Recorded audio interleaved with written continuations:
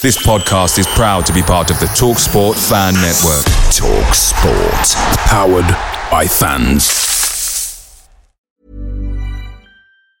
And there it is, that's as good as it gets on this stage. Nissan Townstar EV strikes again. It's an unstoppable van, unstoppable. Just fantastic. You can actually see the ProPilot technology in action. Effortless parallel parking. It moves with all the confidence that comes with a 5-year warranty. And with a bench full of all-star van experts, there's real strength in depth here. That's all-star quality. Search Nissan Townstar EV and visit your local all-star van centre to see for yourself. Terms and conditions apply. 5 years or 100,000 miles, whichever comes first. ProPilot is an advanced driver assist technology. Driver's responsibility to stay alert, drive safely, and control vehicle at all times. The TalkSport Fan Network is proudly supported by McDelivery, bringing you the food you love. McDelivery brings a top-tier lineup of food right to your door. No matter the result, you'll always be winning with McDelivery. So the only thing left to say is, you in? Order now on the McDonald's app. You can also get reward points delivered too, so that ordering today means some tasty rewards for tomorrow. Only via app at participating restaurants, 18 plus, rewards registration required, points only on menu items, delivery fee and terms apply. See mcdonalds.com. Wilfred Zaha looking like Palace's most likely creator of something this evening. See the stars of tomorrow, today. Welcome back to our coverage of Liverpool versus Crystal Palace from Selhurst Park in the Under-21 Development League. Plays it up the line to Alassane. Alassane now at half-line. Down again. Was in all sorts of trouble with his control, isn't he, Alassane? Live commentary from all home development games, only on Homesdale Radio. Live commentary. Okay, Swip coming back now. Oh, he's played a loose pass, and Sakaja will get there. Oh, Blackman's come right out of the area and flattered Sakaja, and it's gone free, and the keeper's way out of the area, and it's a goal for Palace! What a great finish! Live interviews. To an ardent football watcher, it was clear in my mind that we had like a bunch of new guys, and we'd lost big players for us. Scannell, Klein, Ambrose. We were never going to just come out the block swinging, were we? You know what I mean? Expert analysis. A surprise draw at the end there, Mark. A surprise to no one more than me. Completely didn't realise we'd scored a second goal. Well, most of the time anyway. Homesdale Radio. Whether you're listening live or to the podcast, call us now to air your opinion. 0203 4755 999.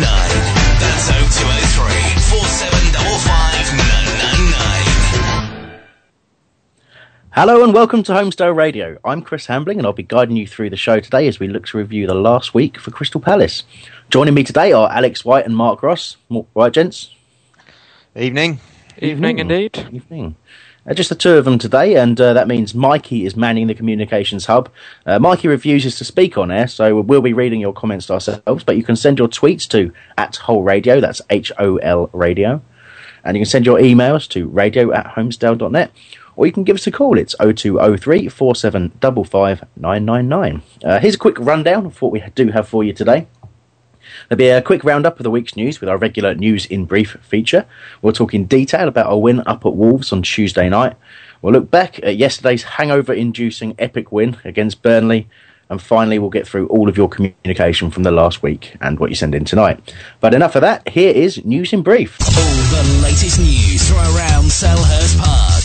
This is News in Brief.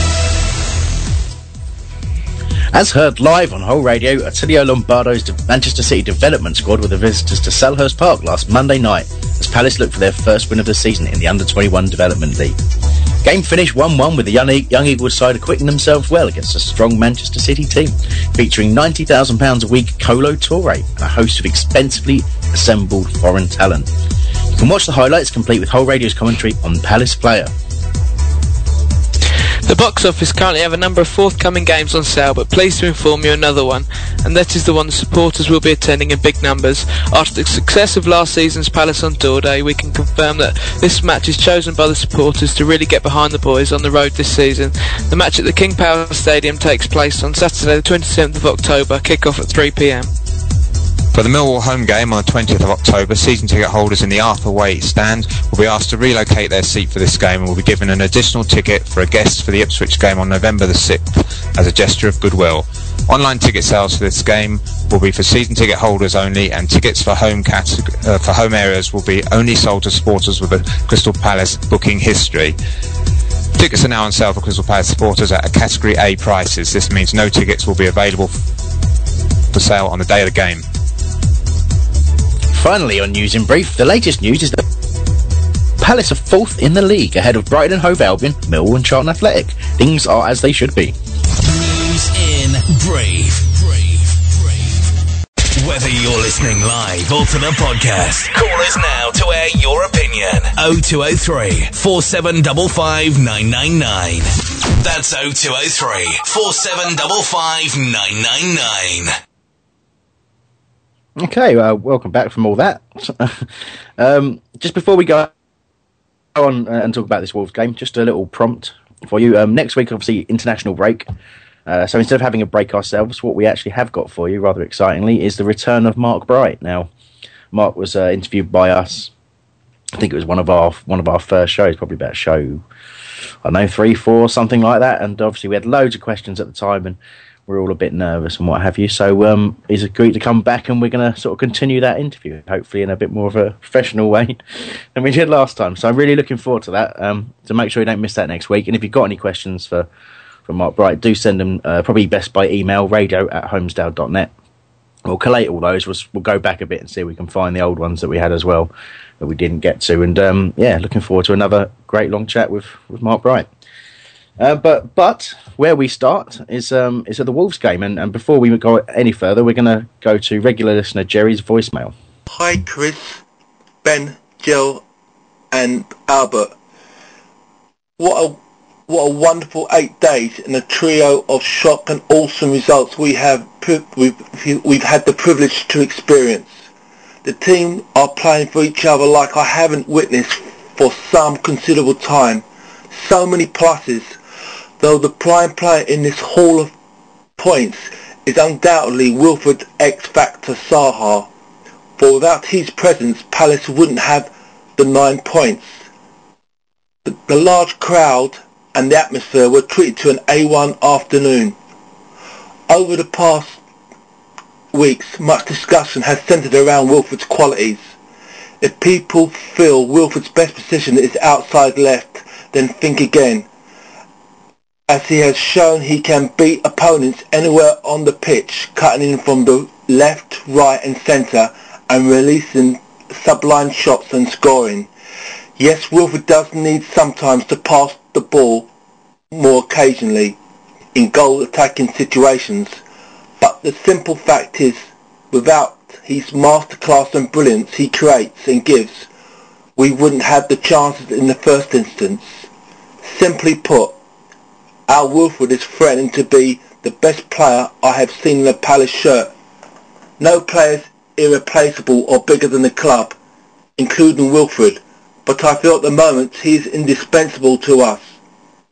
We need to make every effort to keep him at the club for the foreseeable future, as I feel our aspirations will be better achieved if we can resist offers that will undoubtedly come his and Palace's way. Yes, every player has their price, but I'm unsure at this stage what the true value of Wilfred's rapid potential and promise is worth. What are your thoughts and feelings about this, fellas? Wishing you all the very best. We're a great club. Wilfred done the bebop at the Reebok, danced with the Wolves at Molineux, and made the Burnley players look punch drunk. Here's to the Palace. Awesome message once more from Jerry there. I love his creative language. I mean, yeah, the focus of that, clearly Wilfred Zaha, and obviously Wilf stood out an absolute mile in this game we're about to review up at Wolves. But obviously, early thoughts, lads, on what Jerry's been saying there about how, is Wilf shaping up to be the best that you've sort of ever seen? Are either of you going to talk to me, or are you all right? Yeah, no, I was going to say that in the last, I would say probably since probably we had AJ at the club, he's the most exciting player that we've seen come, and especially as he's come out of the academy as well, it makes it all the more sweeter. But everyone's got a price, I suppose, on their head, and that's what most fans are worried about, losing him, aren't they? And every game he seems to get better, and his price seems to go up. But I don't know. What do you think? Well, Alex, obviously you're a young slip of a lad, so you've not seen that many players. Is he the best you've seen? Bar Johnson, yeah. I think he can be better. Just need to continue how he's doing, and why not? Yeah. All right, fair dues. I've noticed Lee's tweeted in about Wilf, and he said that he saw something from Wilf at the Wolves game, which he thought that he lacked, and that was strength. But his second goal was amazing. And again, Lee's saying he's without doubt the best player we've had in many years, and without doubt the best player in the Championship. I couldn't agree more. And I know exactly what Lee's saying about that second goal up at Wolves. I heard a commentator of some sort, I forget which one, liken it to Didier Drogba, which is, out of this world, really. He's better than him.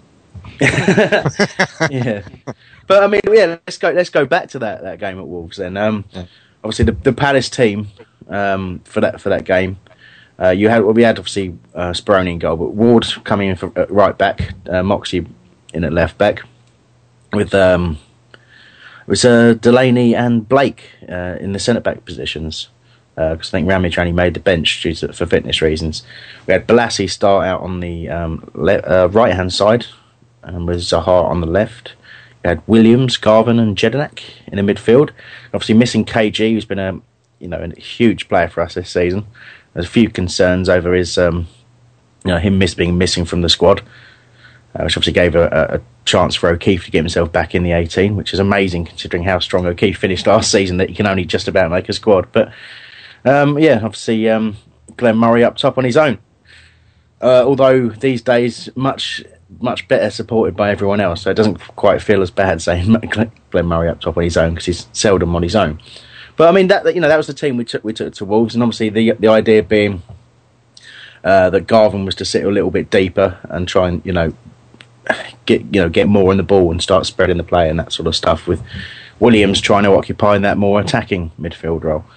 And it worked reasonably well. I think the early exchanges, though, saw that physical Wolves side that their main threat was one player. It was Sakho. He's kind of, for want of a better way of explaining it, he was their Wilf Zaha. He was the guy who put Ward under a huge amount of pressure. Now Ward, I thought, did well because I think it was almost impossible to stop someone like that running you at pace, getting as many crosses in as he did.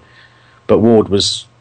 He had good recovery, kept up with him, and quite often moved across to help the centre backs as well. So I don't think, I think he did well to cope with what Sakho threw at him. But we had to be content with playing on the break for the first part, and you expect that. It's the Premiership side, they've just come down, just got relegated, and they're expecting to win that game against Little Old Palace. But we grew into the match, and the Wolves did have the early chances. Speroni had to save well early on from Sylvain Evanks Blake. He got a header off of one of those crosses coming in from Sakho. One of Sakho's crosses did hit the sort of angle of post and bar. It looked like an empty cross anyway. And then, Doyle actually put in a cross for Sakho to have a shot, which went high and wide. So, I mean, end product really wasn't there for Wolves, and they created quite a lot. But as the more the half went on, or the game wore on, Zaha got running at the Wolves box. And this is really the first talking point, guys. We talked about it before. We talked about certainly what Zat Knight was saying about Zaha winning the penalty against him and how it might start to work against us. We saw that in the Burnley game, which we'll come to later on, but the first sort of real signs of it was in this Wolves game. Balassi played Zaha down on the right-hand side. Zaha ran into the Wolves box. Sakho sort of was running back and just clearly tripped him, absolutely tripped him. It was right in front of the away fans. We saw it, although we were up ridiculously high in their new stand. But we saw a clear penalty. One of the Wolves defenders, he just put his head in his hands, started shaking his head at the ridiculousness of the challenge, and then turned around and got the shock of his life when the referee hadn't given anything. So, and sort of nonchalantly jogged off. So, I mean, that's the first we've seen in it, guys. So, I mean, if I start with you, Mark, really, do you think it's a sign of things to come? Are you worried that Wilf's not going to get any decisions in the penalty area? I think there is, obviously, it reminds me a bit of the days when Andy Johnson, who we were talking about earlier, won us a string of penalties one season, and then he was sort of denied penalty chances, the following season. But I think it's difficult because I don't know how Dougie gets him to make a decision as to whether he's going to go down or not go down. In terms of his options, but it was definitely a penalty. Although I wasn't there, I've seen it on the replay several times, and he definitely catches him and he goes down. And you have to think, do the referees beforehand, are they thinking, oh, that Zaha, he goes down easily, or he's won the side quite a few penalties, I'm going to keep an eye out and make sure that, I think there is a lot of focus on him, and I think that there is maybe a tendency, and I think we saw it again, as you said, on Saturday. Yeah. He was denied a penalty. So I think there is an element of referees being cautious, shall we say, about giving penalties. It is a worry. I mean, obviously, we have had a lot of penalties this season, but if there's been a lot of fouls in the penalty area on players, and I know you mentioned obviously the decision whether Wilf goes down or not. Alex, I'll bring you in on that. I mean, do you think Wilf is someone who's anticipating a challenge and going and making a choice to actually go down in the penalty area, or do you think he's actually just been fouled and can't stay on his feet? I think it's a mixture of both. I think that's the way the game's going really at the moment. You watch the Premier League, people are out to win penalties. So if a challenge comes in, then I think a player's going to go down for it. I think he's picking up media attention like Johnson did, and I think referees will think before the game, well, he's got attention from perhaps other people's use of diving, so I'll look out for that. And if he goes down, then I know that I think that's not a penalty. So. Yeah, that's a very good answer, mate. But I don't. I say it worries me because it shouldn't. No matter what way you look at it, it shouldn't be that way, should it? You shouldn't be. You should look at each individual. You'd like to think a referee can look at each individual decision on its merit. And for example, in this game, it wasn't like the referee couldn't see. There's absolutely no doubt. And again, there's enough footage on it. I know Pete, who posts on Homesdale's Oxen Eagle. If you search out his thread, he took some footage himself, and it's an absolutely fantastic angle you can see.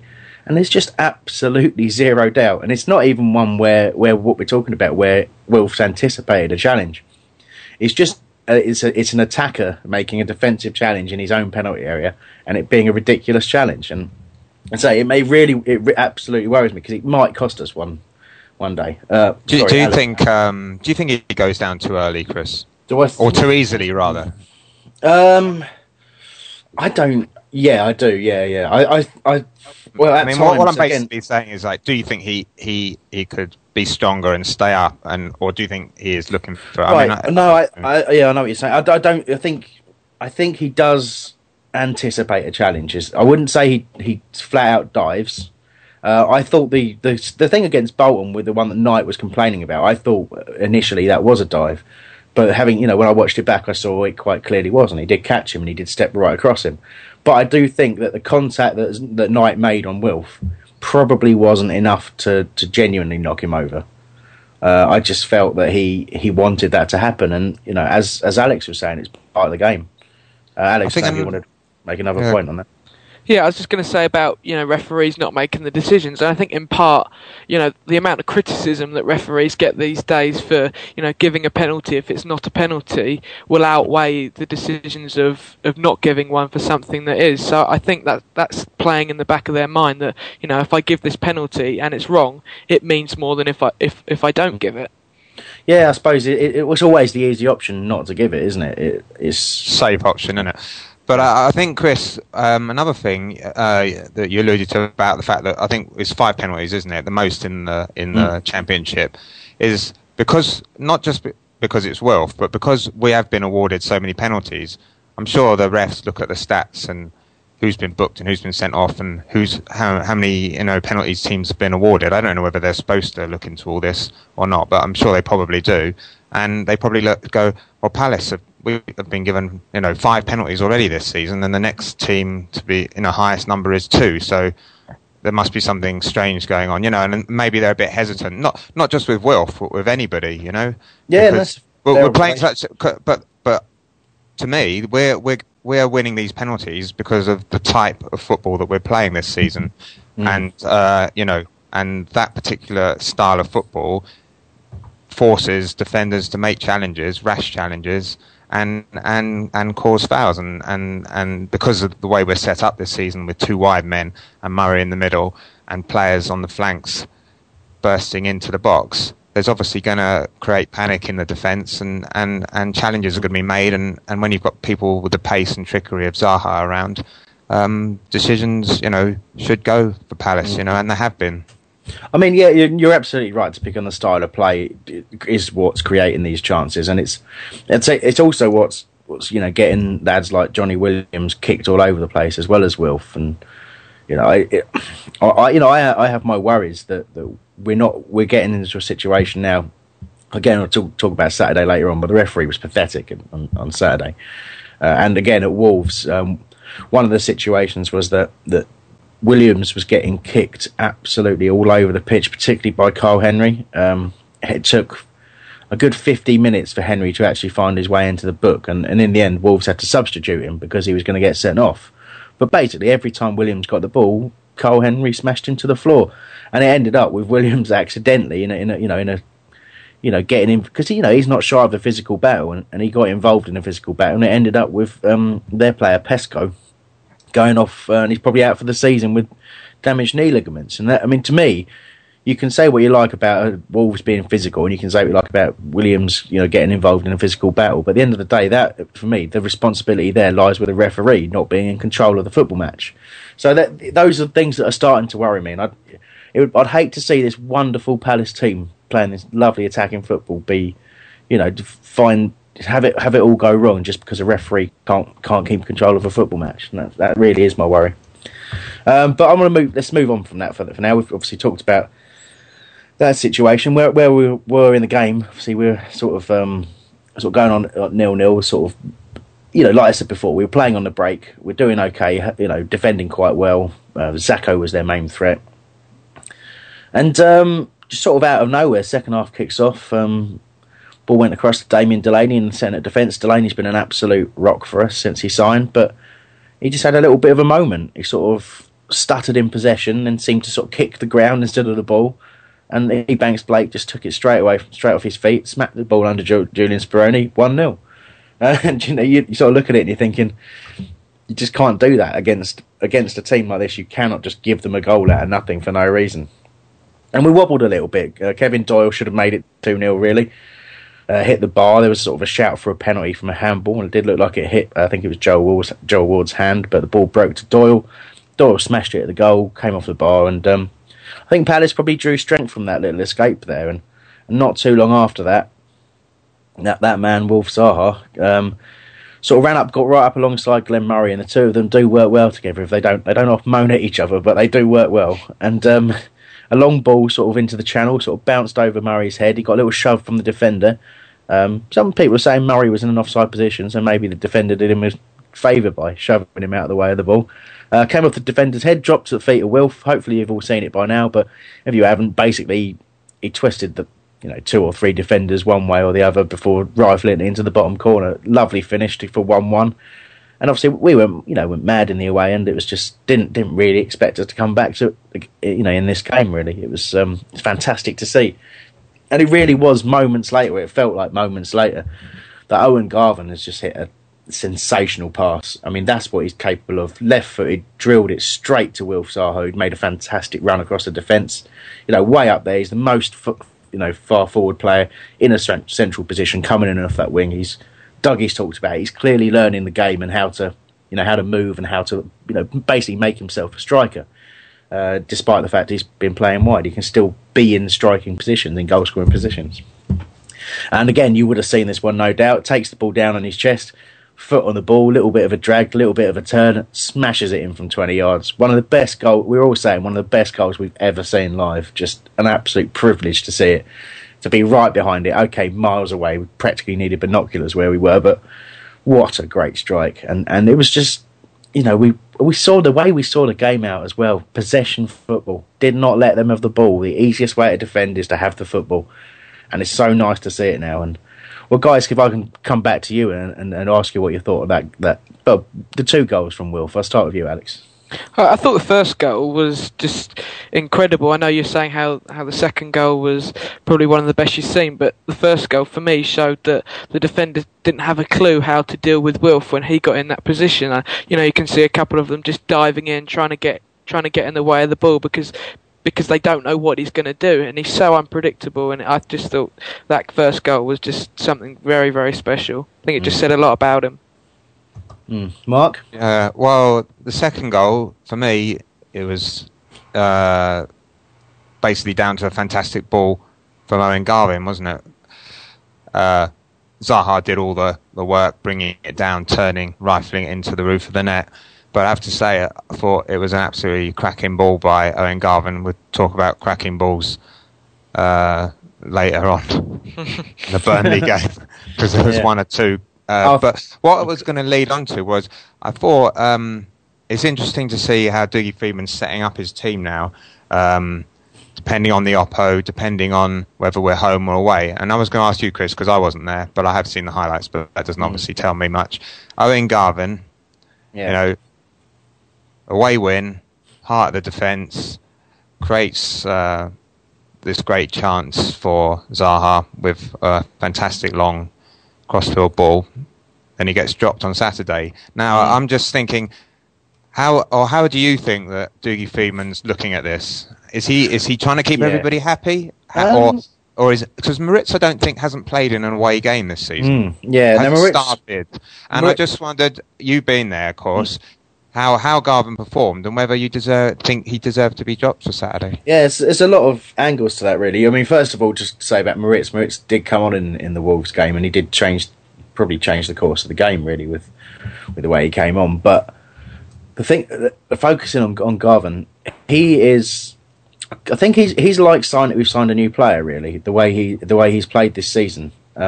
What's basically happened is he's obviously, for whatever reason, it might be that it's the last year of his contract, and he's thinking about he's got to go, whether he stays or goes to another club. He's got to give people a reason to take him, and it might just be that was a motivation, or it might just be that he's bought into what we're doing and the way we're doing things now. I don't know what it is, but something has changed with Owen Garvin, and he has been able. It's been weird. He's been asked to play that role sort of at the attacking point of the midfield in some games, where he's had his back to goal. And he spoke. He did an interview with him on Palace. They did an interview on Palace Player with him, and he was talking about that being quite a weird thing to do, and how he likes to be facing goal and to have time on the ball, which is what he did against Wolves. And we saw what he did, and like you say, that the chance he created, that's classic Owen Garvin. Even before this season, that's the sort of thing you'd expect of him, to be able to hit a pass like that, pinpoint across the whole pitch. It was just absolutely fantastic. So, I mean, he didn't, I wouldn't say he deserved to be dropped, but what I think is going on, Dougie's not really, the sort of person I would expect to be bothered about keeping people happy for the sake of it and weakening a team. I think he has decided that the best way to keep us fresh and to not suffer the same loss in form that we suffered last season, where people got tired, and could not. You pick the same team every week, you're gonna tire people out. And I think he's got a fantastic rotation policy going now, and it is great to see. It's great to know that you have the strength in depth to drop someone like Garvin, who was, but for Zaha, was close to man of the match against Wolves. So I mean, I was extremely impressed. I can also see the logic in what Dougie's doing, and I think it's keeping people fit and it's keeping them on their toes. As you say, good to have competition all over the park. Yeah. Okay, I mean, if we want to, I'll sort of touch on a few other little bits and pieces before we move on, actually. Obviously, we've talked about Zaha being denied the penalty. I've talked about Owen Garvin and the possession football. We've obviously mentioned that O'Keefe saw his way back into the squad. Still got no pitch time, but it's starting to look less likely like he's going to get any at the moment. So maybe send him out on loan. In terms of the atmosphere, it was a good little gathering, if you like. There was only a few hundred. There's a new stand at Molineux. It's sort of a 2-tier stand, and it's very impressive, I have to say. There's a picture on our Twitter account if you look closely enough.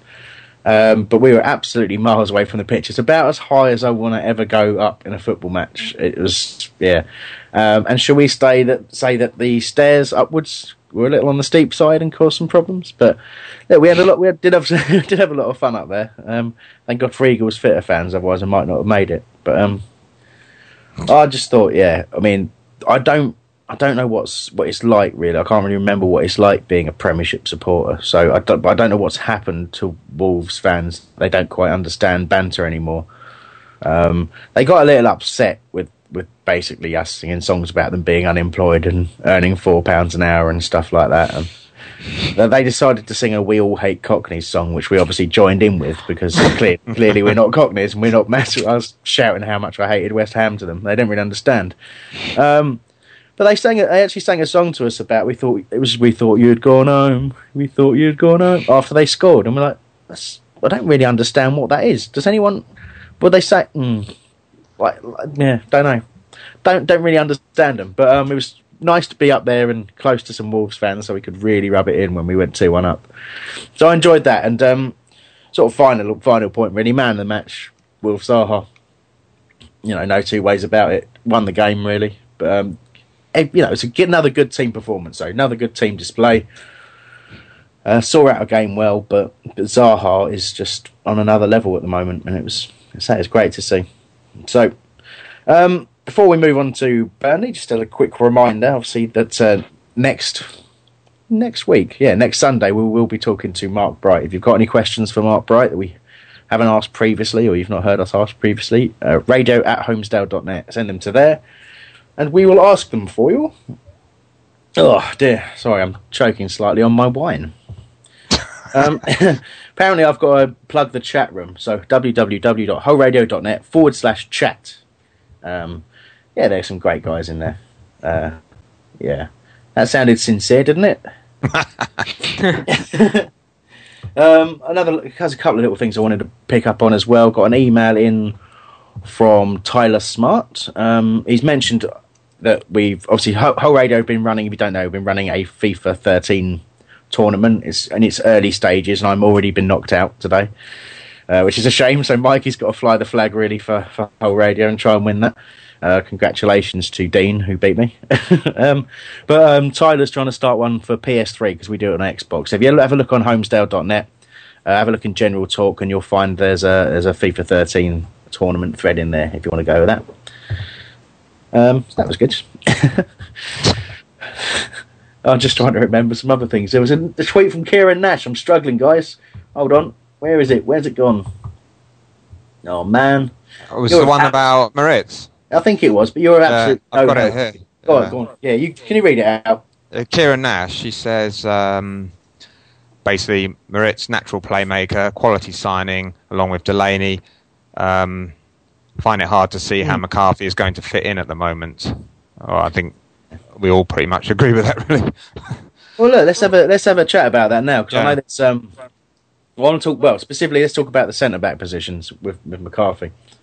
It was something that people were talking about after the game in the pub, and it was something that I've seen asked a couple of times. I think Ramsey asked us to talk about it as well in the match thread on homesdale.net. So, well, personally, if you look at the team that played yesterday, if Blake's going to play right back, which I'm not hugely keen on at the moment, but if Blake's going to play right back, or Ward's going to play right back, if we're going to keep Delaney, I would just replace Ramage with McCarthy. That's how I see it. I don't see that anything blocking McCarthy's way into the side. That could change. What about Gabidon? If Danny Gabidon's fit, that could change. That Gabidon could prove to be a real problem for Paddy to get back in the side. But I think at the moment Paddy's probably 6 weeks or so, and again, that's probably optimistic. I think someone saw him and said he's going to be 6 weeks. 6 to 8 weeks. He's out. But it's going to be hard because he got injured at a point in pre-season, and if you lose your pre-season, it's a hard slog to get back. And you want a fully fit Paddy back in the side. You don't want him to come back half fit and try and play his way into fitness. It's going to be a long old road for him to get back in anyway. But I don't see. There's lots of threads, and Jednak's done a fantastic job as captain. as you would expect from a man who's been handed the armband. That's what you'd expect of him. But I don't see any need to replace Paddy as full-time captain, and I certainly don't see any reason for Paddy to fear that once he's back to his best that he won't get in the side. That's just my view. Alex, what do you think? What do I think? I think Delaney, he's done very well, but I think there's a difference between him and McCarthy, and I'm particularly a McCarthy fan. I think if you see over the few games that Delaney's been there, you see maybe 3 people challenging for one ball. When McCarthy's in that side, no one else challenges other than McCarthy because they know it's his ball and he's the dominant centre half. And I don't know if Delaney and McCarthy will work because I think they're reasonably similar.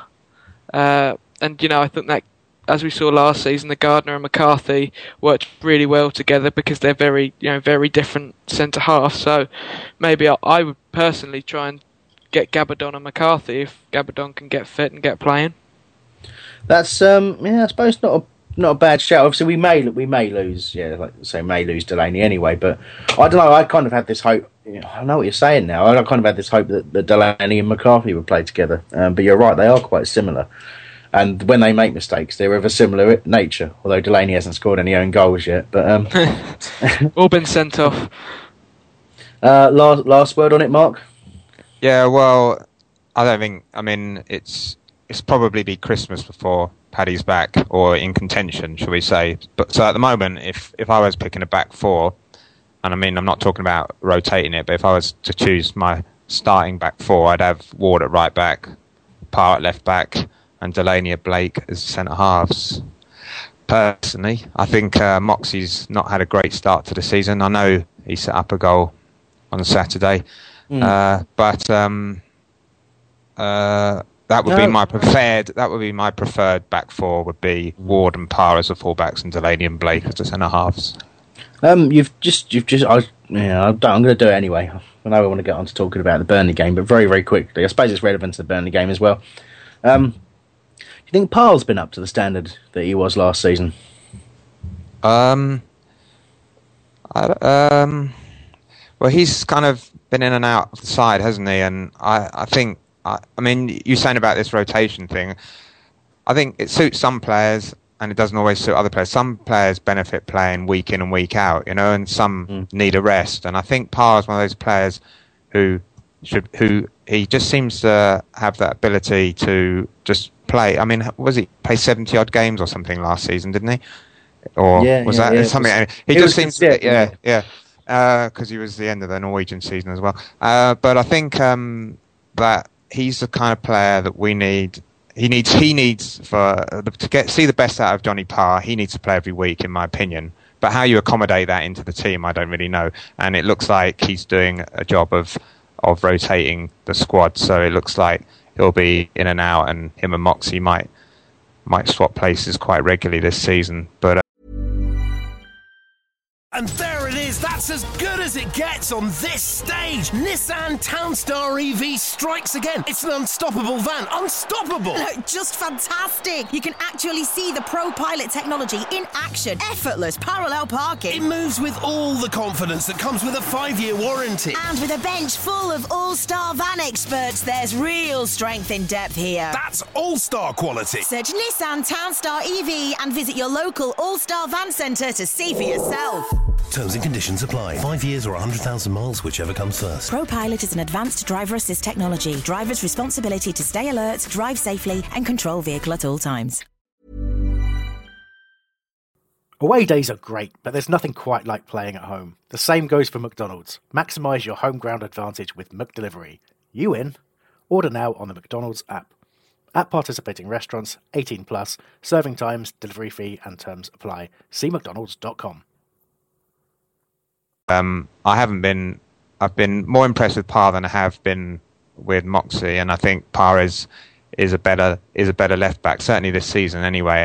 And to me, he's the sort of player who needs to play every week. And I think when he just comes in for the odd game or comes on for 20 minutes or something, it's difficult for him to get into the game. I think that's a really good observation, Mark, actually. You're right. I mean, for example, I know Dougie actually said this last season. He said that Wilf Zaha is a player who needs to play every week to build up steam, to build up speed, and you can't really rest him. And he said, funnily enough, Paddy's actually one of those as well. So, like, it's really, really... Parr, you're right. He does strike me as someone who needs to build up that momentum. So maybe that is a problem. So that'll be an interesting one for the rest of the season, I think. I think, personally, I asked a question because I think Parr hasn't quite looked up to speed. You know, he looks a little bit unsure in possession, and he looks a little bit just fractionally off the pace. He's still a very good player, and his interplay with Moxey for the cross for Murray's goal yesterday was top quality. But I've always been I've always been quite. I mean, last season we didn't have the options last season that we do this season, but I thought Moxey and Parr, when one playing in front of the other on the left side, was a great combination. They seemed to really work well together. But obviously, things have changed and moved on, and we've brought players in, and there's more of a selection issue going on now, and that partnership seems to have sort of been broken up just by the influx of new players, really, and the change in style of the game that Dougie's adopting. So, as I say, I just think that Parr struggles. I mean, he only had 20 minutes, didn't he, against Wolves? Yeah. And that was probably just to shore up, because he came on for Williams, didn't he, I think? So that was probably just to shore up the defensive side of things. So I think, as you say, it'll be interesting to see how things develop over the season. But I think he's a great squad player, and he always gives 100%. So I haven't got. Yeah, no, I mean, the thing is, as our Player of the Year last year, and I'm in a position where suddenly I'm analysing his performances and wondering if he's, up to as good as he was. But clearly, he's a good player. I just think it's an interesting situation, and I think it's good point that you bring up. Anyway, let's get ahead and look at this Burnley game. And first up, we've got a quick word from Dougie. Very, very happy for the group of players in there, because I think it's been a tremendous week's work. Great physical effort was put into these 3 games that we've won. It's 3 different games where we've had to, come a goal down on Tuesday night to give a great display in attacking. And today was going to be difficult for us. They're not going to come here and lie down. I felt they scored 2 goals against a run of play. I didn't see it coming, to be very honest with you. 2 quick goals that put us in their back foot. But I feel that the response from the lads, the spirit we've got in the dressing room right now, and that little bit of quality up top, won us the game. I felt that in the second half, when we up to tempo, there's only going to be one winner. Well, he's got a dead leg, and the thing is, for young Wolford, experiencing injuries these days, it's difficult because he's new. Well, he's not new at the game, but he's new to injuries, so he's got a dead leg, which he thinks his leg's been bitten by a shark, And I'm trying to tell him it's just a kick, and you're going to get many of these. But right now, I think Wolford's calling an ambulance to take him home. He thinks it's that bad. He's got a dead leg. These are very, very soft for the first 48 hours, maybe a little bit longer. But he goes away with England. I'm sure they look after him tremendously well there. So I'm sure when they assess him, they'll make their decision on how he is, really. Fantastic comments from Dougie there. I particularly enjoyed the Wilf getting bitten by a shark comments. There were a few. I can't even remember. It's so hard to remember what happened at the pub last night. But I can remember some people telling me that they'd spoken to Wilf, and he I did. I spoke to him after the game, yeah. And I said, "How's the leg?" And he was like, he's quite a shy guy when you actually front him. He is actually quite a shy guy, and he was kind of like moaning, like and sort of like. And as Dougie said, you'd think like a shark had bitten his leg, and he's got a dead leg, and I don't know whether he's like just milking it or what, But I mean, I said, "Oh, are you going to be all right for England?" And he goes, "Well, I hope so," And it was all sort of like as if he wasn't going to be looked after, It's like really bizarre, but I mean, I just thought it was just funny when you speak to him. He's very, very shy, and he doesn't give a lot away, but it's quite hard to get anything out of him, really, to be quite honest. Nice guy and everything. No, I did see the pictures of a gentleman whose existence I'm aware of, let's put it that way, getting Wilf to sign his bare back, which Wilf seems slightly traumatised by. So, good stuff. It's great to have that interaction with the fans and the players. We were talking about that as well at the pub last night, and it was you sort of ask fans of other clubs, do you just go to your players' lounge in your stadium and just the players come and talk to you, and the chairman comes and talks to you sometimes there, and the management. You just and the answer is most of these clubs is no, of course not. That's ridiculous. We're kept away, and it's just part of the great thing at Palace at the moment. It's the togetherness with the fans. Just noticed a question coming from Ross Phillips I want to ask just before we get into Burnley.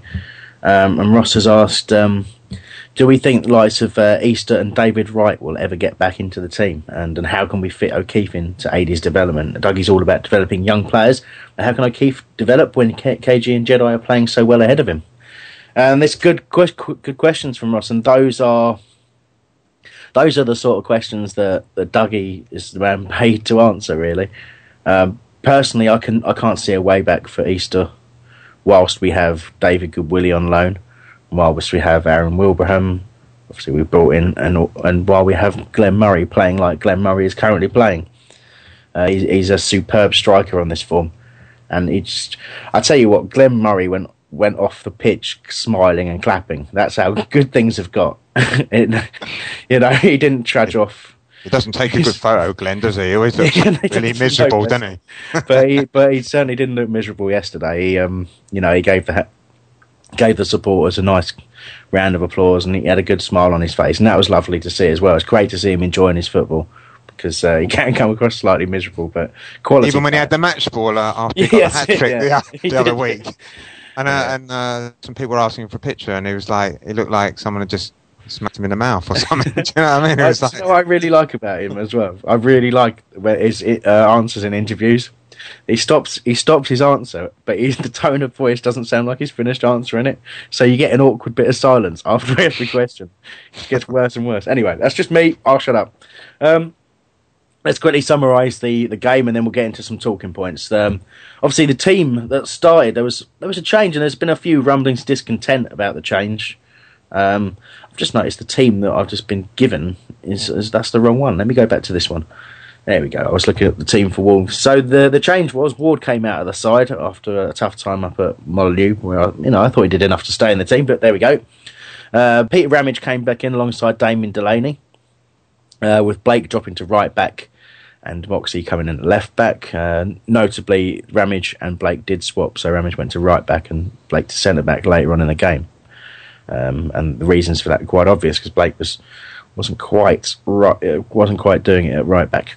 But anyway, KG was back in the midfield alongside Mile Jedinak. Moritz started the game, which was pleasing to see, with Balassi starting on the right and Zaha starting on the left, and them continuously swapping and traumatising defenders, and Glenn Murray up top. Where do you start?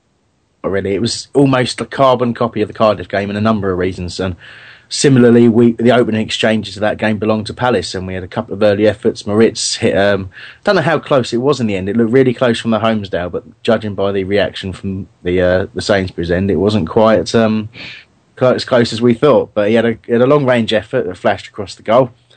Wilf had a shot that was sort of saved from relatively long range, but then we had those couple of little lapses and let Burnley in. First, Blake definitely didn't get a shot out of any kind, and just sort of tried to backhead of the ball. Didn't really go anywhere. Didn't really do anything. Didn't put the ball out and ended up giving it straight back to Junior Stanislas. And he cut inside and smashed a great shot in a goal, and it was an absolutely fantastic save from Speroni to tip it onto the post. But he got absolutely no luck at all, because the rebound went straight to Chris McCann and he's knocked in the goal. And obviously very frustrating. Everyone's thinking, here we go again. And sure enough, a few minutes later, sort of Dean Moxey fails to clear and then starts complaining. The ball's still in play, and he starts complaining to the linesman that it's a foul, obviously without really sort of finishing the move. And obviously eventually ran to tackle back, but by that time the ball found its way into Patterson, and he's hooked the ball in over his shoulder straight into the top corner, and I don't even know if he meant it. So that's my first question, guys. Alex, did he mean that? Sorry, can you repeat the question? When Patterson scored for them? Did I? I think he was just trying to get it back in the mix, in my opinion. I've seen it a few times, but I don't know. Give him the benefit of the doubt, and maybe he was trying. But I wasn't at the time. I didn't think so, but I've seen the replay, and he does look like he is sort of aiming for the goal. I don't know. Only he can answer that. What I was going to say was that defensively, obviously, we'll go into it in more detail, I'm sure. But all the goals that we give away of late, the last 5 I can remember anyway, have all been through sort of like individual errors. And we haven't sort of conceded a goal that's been truly well worked. All right, that was a nice goal if it was meant by Patterson yesterday.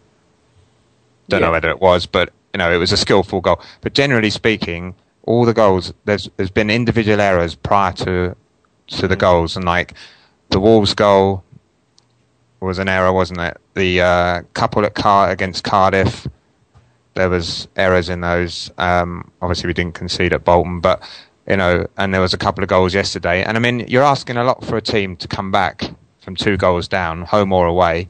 Yeah. I mean, we've done it. We've got away with it. But there's going to be teams who are going to come and we aren't going to score goals as easy as that, or we're going to have an off day, or we're going to hit the woodwork, or we're going to have a keeper against us who's having a blinder, And I just it's that aspect of the game is a little bit worrying. I mean, I don't know what other people's views on it are. I wasn't very happy with the starting back 4. I didn't mind how they ended, but I wasn't happy with the way they started. He looked out of his depth. Ramage at right back. He's definitely a better Blake. Sorry, Blake is a better centre half than he is full back, and Freeman switched it.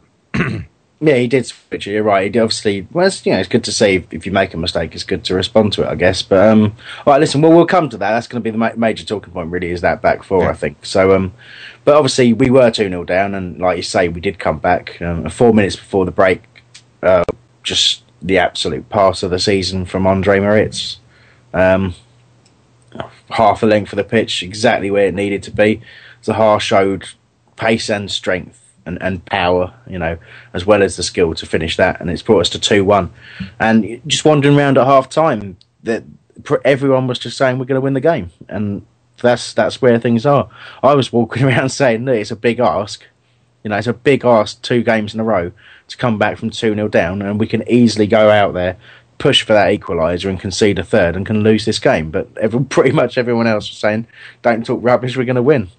And sure enough, we won. So, obviously, just after half-time, really, we sort of went straight on the front foot, really, and broke away, I think, from a little bit of Burnley pressure.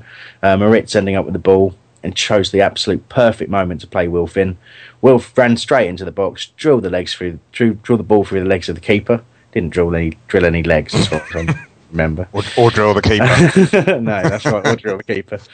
And that's 2-2. And then not long after that, we've brought on Williams for Balassi. Balassi can feel a little bit aggrieved to have been taken off, but if you've got Johnny Williams on the bench, it's great to use him. For the 10 minutes he was on the pitch, he made a huge contribution. A deep cross by Moxie, a little bit too long.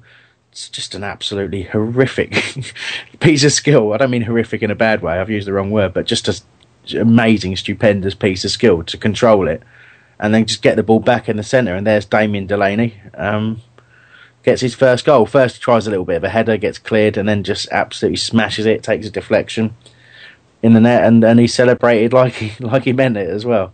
So there you go, 3-2, and you're still thinking we need another one, and sure enough, we did get another one. Parr came on for Williams, who's got a groin injury, hopefully not too serious, but he did not look happy. But yeah, Parr combined with Moxie, a couple of little exchanges of passes, put Moxie through. He drills in a low cross, little flick of a low cross off the defender, went straight to Murray. Murray finishes first time into the bottom corner, 7th goal in 7 games, to go along with Wilf's 4 in 2. And we're certainly putting them away. And yes, Austin's pulled a goal back later on because Delaney's fallen over. Might have to have a look at the boots he's wearing there, I think, and it got a little bit nervy. But 4 wins in a row, and there it is. So, as you've rightly pointed out, Mark, that was in our notes. It was the highest league attendance since Reading last season. We had 21,002. That was a Philip Selhurst Day game, that was. So this Family Day, usually everyone talks about it. Family Day, we always usually tend to perform really badly, and no one ever wants to come back. So we've had 7 goals and we've won the game and come back amazingly, and we've played fantastic football. So do we think it's going to help get those people back? What do you reckon, Alex? Yeah. I don't see why not. If we're playing this sort of football and scoring that sort of goals, and we've got new eyes seeing how exciting it is to watch, then I don't see why it won't bring them back. Any new people around you at all that you sort of hadn't seen before enjoying themselves? No, not around me, but there was the main stand was unusually very full. It was, yeah. I'd swear there was even some noise coming out of it at one point. Mark, what's your own thoughts on that? Well, on the family day and people sort of coming back, well, obviously there'll be some who will and some who won't, just on the basis that it was sort of a freebie for some people, and a lot of effort went into advertising it, promoting it, leaflets, etc. But I mean, the club couldn't have done any more. I mean, if you take a step back and you say, right, we're going to put a family day on, it's only Burnley, not the most attractive game on the calendar, but this is what we're going to do. Okay, so, we're going to put this on, this on, and this on. So they did their best, and, off the pitch, and the players did it on the pitch, and you can't ask for much more. I mean, even the chairman, wasn't he? He tweeted about what a great day it was on and off the pitch, and in that respect, the club can't do any more than that. I did read some interesting stuff on the Homesdale today that, I mean, I moved my seat for that game to the Arthur Waite just for a change, just to get a bit of atmosphere in the Arthur Waite. And so I can't comment on whether there was new people. There was obviously more people in the stand than normal. But I did read on Homesdale that people noticed there was people from different ethnic backgrounds and so forth at the game, which was interesting comment, because there's been a lot of discussion in the past about tapping into the people in the area, and and getting sort of other people, other ethnic groups into Palace. Yeah, trying to be more representative of the local area. Yeah, and it seemed that from what I've read, anyway, in certain parts of the grounds, that was the case, which is a great thing. And as I say, entertainment-wise, the game was fantastic. It had everything you could want, really, from a football match. I saw a few threads about I had to queue half an hour for a burger, the food's crap at half time and all that, and I'm thinking, well, I'm going to watch a football match. If you want to have something to eat, just give it 90 minutes or whatever, and you can have something either, before or after. I'm not interested particularly. I know it's a family day and all this sort of thing. All right, flooding loos and whatever, it isn't really on, but I'm not really there to have a 5-course meal, so I'm not really bothered about that. But I think whether they'll come back or not is, success brings people in. I mean, every football club has it. I mean, when you're doing badly and you're down the bottom, the fans dwindle. What was it, 12,000 or something we had when, after we lost our 3 opening games or something like that? Yeah. Suddenly, we've almost got, about another 9,000 people come in for the family day. Yeah. How many will come back? I don't know. If a couple of thousand come back, it's a success, isn't it? If 1,000 come back, it's a success. As well, you've got the long-term view as well, and the long-term view is that you take a hit by essentially giving tickets away to young kids, because that's the age where you make that decision, don't you? Where you go, whether you're going to be one of those people who just reads the internet and checks results and stuff like that, or you're one of those people who gets down there and shouts your head off. And I think games like we saw yesterday, not only do they cost people like you and me, Mark, lots of money and severe headaches, they cost, they also give something to kids. Can you imagine that was your first game as a kid? It's just... Yeah, I know. That's an amazing introduction to Palace. You've got the disappointment, followed by the unbelievable comeback, followed by the terror at the end that you're both going to throw it all away. It had absolutely everything, and it was a fantastic display and atmosphere from the guys in the HF as well. And it was just, it genuinely had everything, and I thought it was possibly the best family day I've experienced at Palace. I thought it was fantastic. Happy times on that. But I mean, obviously we go back to the football, really. 4th successive league win, you say, since the first time since December 2007. Indeed, yeah. That's a hell of a statistic, and does seem a while though. But let's go back to that defence. So, your best back four out of those. You told us earlier. Remind us what it is. I'd have Ward at right back, Johnny Parr at left back, Delaney and Blake as centre halves. That's personally speaking. I can't really comment on Gabidon. I know Paddy's. I spoke to someone who spoke to Paddy and said that he's going to be out for at least another 6 weeks. So I'm just talking immediately looking at the Millwall game. That would be the back four I would start with personally. Okay, Alex, what do you reckon of your personal back four that you'd pick? Yeah, for the Millwall game, considering Paddy's out, I have to go with Ward at right back, Delaney centre back with Blake, and left back Parr. I'm leaning towards the same. The only thing I don't really know at the moment is how strong Millwall are in terms of their wing play, and if basically Ward's one fault that I can really pick out is that it was ever since he's played, even in pre-season, is that he's not great at stopping across. He's good at staying with his man. He's good at getting forward. He's good at covering the centre backs, which is something we didn't have really when Klein was out there. Klein didn't do a lot of covering across, and Ward does that really, really well. But what he doesn't do is he doesn't stop crosses. So that's my only worry about picking him, and that's why I think Blake is occasionally getting a game out there. And Blake's, he's a tough character, and I think he's capable of playing right back. But in terms of a back four, I probably have to agree. I probably have to say, not seeing Gabidon play, he's clearly, he was not going to be match fit, so I wouldn't pick him ahead of anyone at the moment. So it's got to be Delaney, and Blake's looks solid alongside him. I'm not a huge fan of. No, I am. To be honest, I am a fan of Ramage. I'm a fan of his whole attitude, but I don't think he's as good as Ward at right back, and I don't think he's better than Blake at left back. So it's kind of where I am on that. It'd be interesting to see if listeners got any further opinions on that. I think there is a tweet, isn't there, on the back four. I think it's Lee Ward said, basically what we said: Ward, Blake, Delaney, and Parr. So, and there's one from Cassius Christie as well. It says Ward, Gabidon, Delaney, Parr. That is the one, the sort of the unknown element. If it's a fit Danny Gabidon playing to the standard that he can play at, then I agree he would walk into that team. I think with Paddy out certainly. Does anyone know the status of Gabidon at the moment, fitness-wise, or how close he is? I mean, he's not appeared for the under-21s as an overage player or anything like that. No, I was expecting him to play against Man City, to be honest with you, but he was nowhere to be seen. So, must be a fair way off. Just heard nothing. He's not had a pre-season, has he? So, and Doug and has been proved correct to be doing this. Doug is very, very intent on having players who are fit, in the squad, and who can keep going. I mean, that's something that's been a factor this season, that we get stronger as the game goes on. And the way we closed out the Wolves game in particular was very impressive in terms of that. We've got a fit bunch out there, and it's making a real difference. Did you feel yesterday that? I was just going to say that for the first time this season, after thinking how fit all the team and the squad were.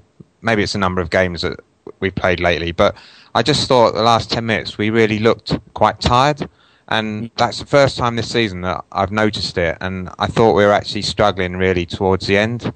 It was a warm day as well, I know, and all this sort of thing, but I didn't, it's been commented on by lots of people about how fit the team looks and how they play for like 90 plus minutes and so forth, and I really thought that some of the players were struggling a bit. Dougie did say that in his post-match comments, he did say that it's kind of like the one time this season where he's thought that the guys are starting to look tired, because they've had, there's been a difficult week. They've travelled away to Bolton, away to Wolverhampton. There's travelling involved there, and obviously there's 2 good wins, but that took it out of the lads. And I think you look at, Williams picking up that injury again, and that's, I'm sure that's got a lot to do with being tired and being on a coach up and down or train, whichever they did. I know they can't occasionally use trains as well, but it's it's not good really.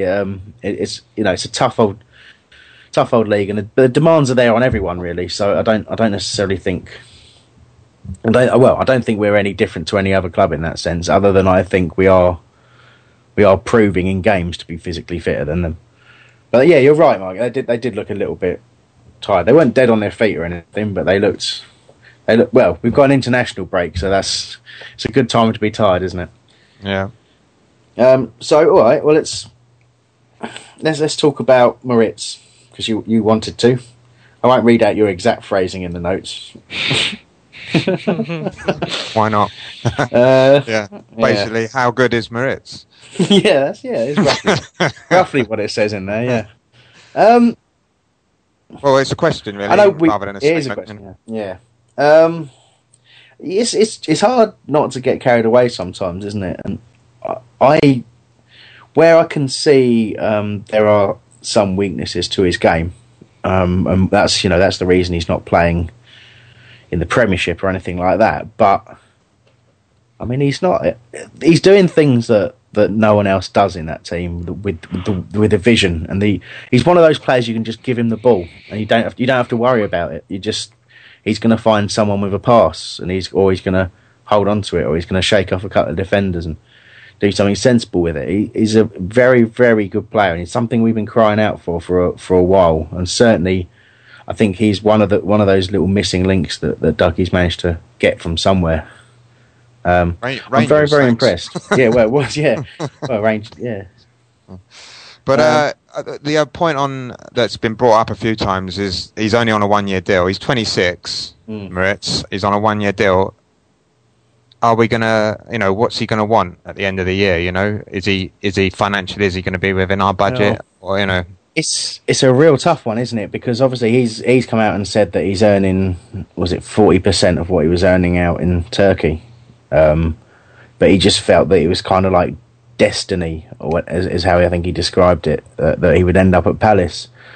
He seems to be really enjoying it, but obviously we've not got long. We've got, it's one of those. If we go, if we're going to go up, which at the moment you cannot say it's an unrealistic thing to start talking about. Of course it's realistic. We're fourth in the league. We're not far off going top if we beat Millwall, which would be lovely. But this is no longer a pipe dream. This is no longer people getting carried away with a good run of form. We are proving ourselves as good as anyone in that league at this moment in time. Whether we can sustain that is a big question, and that's what's got to be weighed up. Because Moritz, obviously, he's not going to hold the club to ransom, but at the same time, I think part of having a year's deal on a low wage gives him options, doesn't it? It means that if he does play well, and say we're struggling at the bottom of the league and he's playing well, he could be off in January for a small fee, or he could get himself another club somewhere else off the strength of his performances. It just so happens that we're now playing some really, really nice football and we're at the upper end. So we've got to throw something else into the equation, and that's can we take a risk? Can we offer him a couple of years at a higher wage with maybe a promise if we go up to give him more, or a release clause in his contract or something like that? If he wants to stay, it's a no-brainer. We've got to keep him because he's fantastic. Alex, sorry. Yeah, just in relation to the wages, he's saying that he's taken 40% or whatever it is, but if it comes to the end of the season and he hasn't signed a new deal, as soon as a Cardiff come in or something like that with double than what we can offer, then I don't think it just footballing terms come into it. There's a tweet actually from Kieran Nash, Chris. He says, no, we've done Kieran's. What it was Patrick O'Connor, and he said, what are your thoughts? He said, have you been... Oh, which one is it? Can't find it now. Here it is. It is Patrick O'Connor. He says, do you think there's any way Garvin and Moritz can both play in the same lineup? We would have to sacrifice KG or Jedinak, but what a team. Yeah. Any comments, thoughts on that? It's a tough one, isn't it? So is it? It's a tough one. I would say that they could certainly play in the same team. Yeah, they could, and it would be Garvin alongside Jedinak with Moritz ahead. I think that could easily be done. It's no different than almost in the lineup we played against Wolves with KG out injured. But I wouldn't do it purely on the fact that I wouldn't drop either KG or Jedinak now. So that's the only way I see it. I think it's a good question from Patrick there, but yeah, I think we could accommodate them certainly, and I don't think it would be too dangerous a thing to do so. Really, Well, I'm just getting messages from the. I'm getting messages from the producer. We're potentially looking at talking to a Brighton fan, but I think we might leave it for next week by the looks of things. We wanted to have a little chat with some Brighton supporters, or a Brighton supporter, talk to them about our run of form and their run of form. It's an interesting situation at the moment. Would have been a bit of fun, but I think we may well leave that for next week, looking at things as they are. I've just noticed it's 6 minutes past 9. We're getting carried away here, guys. But we've still got plenty to cover, and there's loads of tweets and stuff. I'll try and get through as much as I can. Wanted a quick word about Williams' groin injury. Mark, you're asking the question: is he injury prone? Well, it's starting to look that way. You get that when players players get a serious injury. Obviously, they come back and they tend to get a lot of muscle strains and things like that. But I think Johnny's biggest problem is being kicked all over the place, and I asked him about that, and there's not a great deal he can do about it, he said, which is fair enough.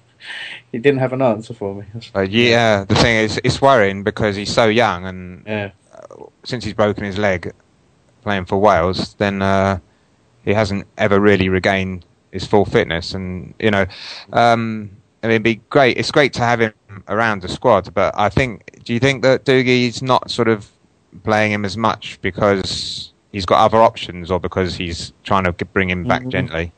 I think he's trying to do the right thing that you do with young players. I think it's easy to forget, and I think Wilfgett has got a lot of stick from people who don't understand this, that you don't play, teenagers every week, and you don't give them the responsibility of carrying a team. Now, we're lucky that Wilf's clearly a strong character, because for nearly 2 years he's been given the responsibility of carrying a team, pretty much since he came into the side. And Williams potentially could have ended up in that same situation, but what's happened is we're in a position where he can share the burden, and Dougie's been trying to use him correctly. And yes, the injury probably has had an impact on that, in that Dougie doesn't want to push him too hard and what have you. But he starts the big games. He started at Wolves, didn't he? He did start at Wolves, yeah, and he did himself got a lot of credit there. He got booed continuously by the Wolves fans, and that shows you tend to boo good players, and he's certainly, if they knew anything about him, they would never have booed him, because he's obviously the nicest person in the world. But it's just, I don't know. It's becoming a worry, isn't it, to see him getting these problems on a constant basis, and it's not nice to see someone so dejected walking off the pitch after only being on for 10 minutes. And he's the sort of player you pay to go and see, isn't he? Yes, you don't want to see him off. But there we go. Obviously, we talked about the Zaha penalty situation. In this one, I'll talk to you about it, Alex. From my angle, Wilf Zaha got hauled down by someone with both hands on him, just pulled him to the floor. How did you see it at all?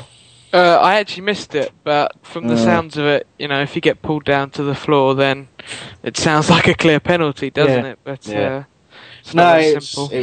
was unbelievably straightforward. But yeah, again, it's not really been shown in any of the highlights. I've had a look. They've had the highlights on Palace player.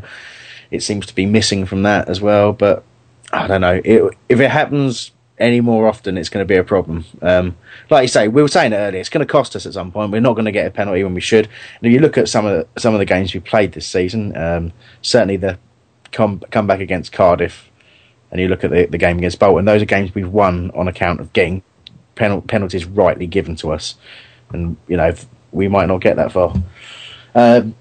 Jill Holyoke, all right, Jill, has said that it was a two-handed push but a Tom Daley dive. You can always rely on Jill to be pretty straightforward with things, but there you go, that's Jill's opinion. So I didn't see the dive part myself, but yeah, I certainly saw the two-handed push bit. Okay, let's probably have a quick look through at some of your comments and forward reviews if I can get to them. The only problem is I've been reading bits and pieces for the entire game, so I've probably read most of these things. Oh, here we go. Colin Gray said Dougie's comeback kings. Alex Barton, Selhurst Park keeps giving. I quite like that one. Ian Thompson's one is we won. I quite like that one as well. There's one that came in by email from Palace Radio. Didn't say which person at Palace Radio sent it. But it says dreams can come true, and it says to quote Gabrielle after it. Not sure you should knowingly quote Gabrielle. There we go. Yeah, let's get back to a couple more of these as well. Colin's got a load in here. Goal per Family Day member. Quite like that one. Obviously 4 people there. Best day out ever we've got there as well. Paul Dawson, score when we want. That was a chant that came out in the game, which was absolutely lovely to hear. I also heard we concede when we want. Yeah. Which I thought was rather amusing, but there we go. Yeah, absolutely. Chris Burkett also, we are going up. And it's hard not to feel that way. So, yeah, I think we'll probably leave all those there. That's the ones I wanted to pick out. I think we'll also leave the show there. We're not going to preview the Millwall game till next week.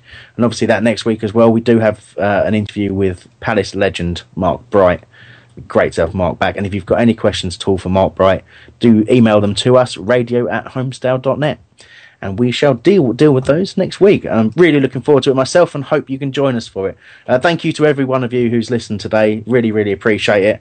We'll be back next week. Bye.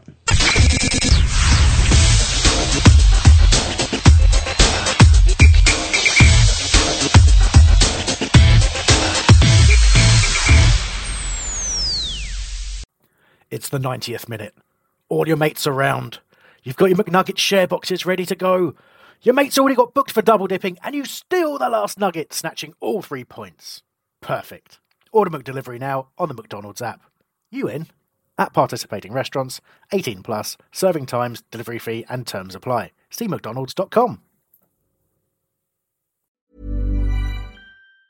And there it is, that's as good as it gets on this stage. Nissan Townstar EV strikes again. It's an unstoppable van, unstoppable. Just fantastic. You can actually see the ProPilot technology in action. Effortless parallel parking. It moves with all the confidence that comes with a 5-year warranty. And with a bench full of all-star van experts, there's real strength in depth here. That's all-star quality. Search Nissan Townstar EV and visit your local all-star van centre to see for yourself. Terms and conditions apply. 5 years or 100,000 miles, whichever comes first. ProPilot is an advanced driver assist technology. Driver's responsibility to stay alert, drive safely, and control vehicle at all times. This podcast is proud to be part of the TalkSport Fan Network. TalkSport. Powered by fans.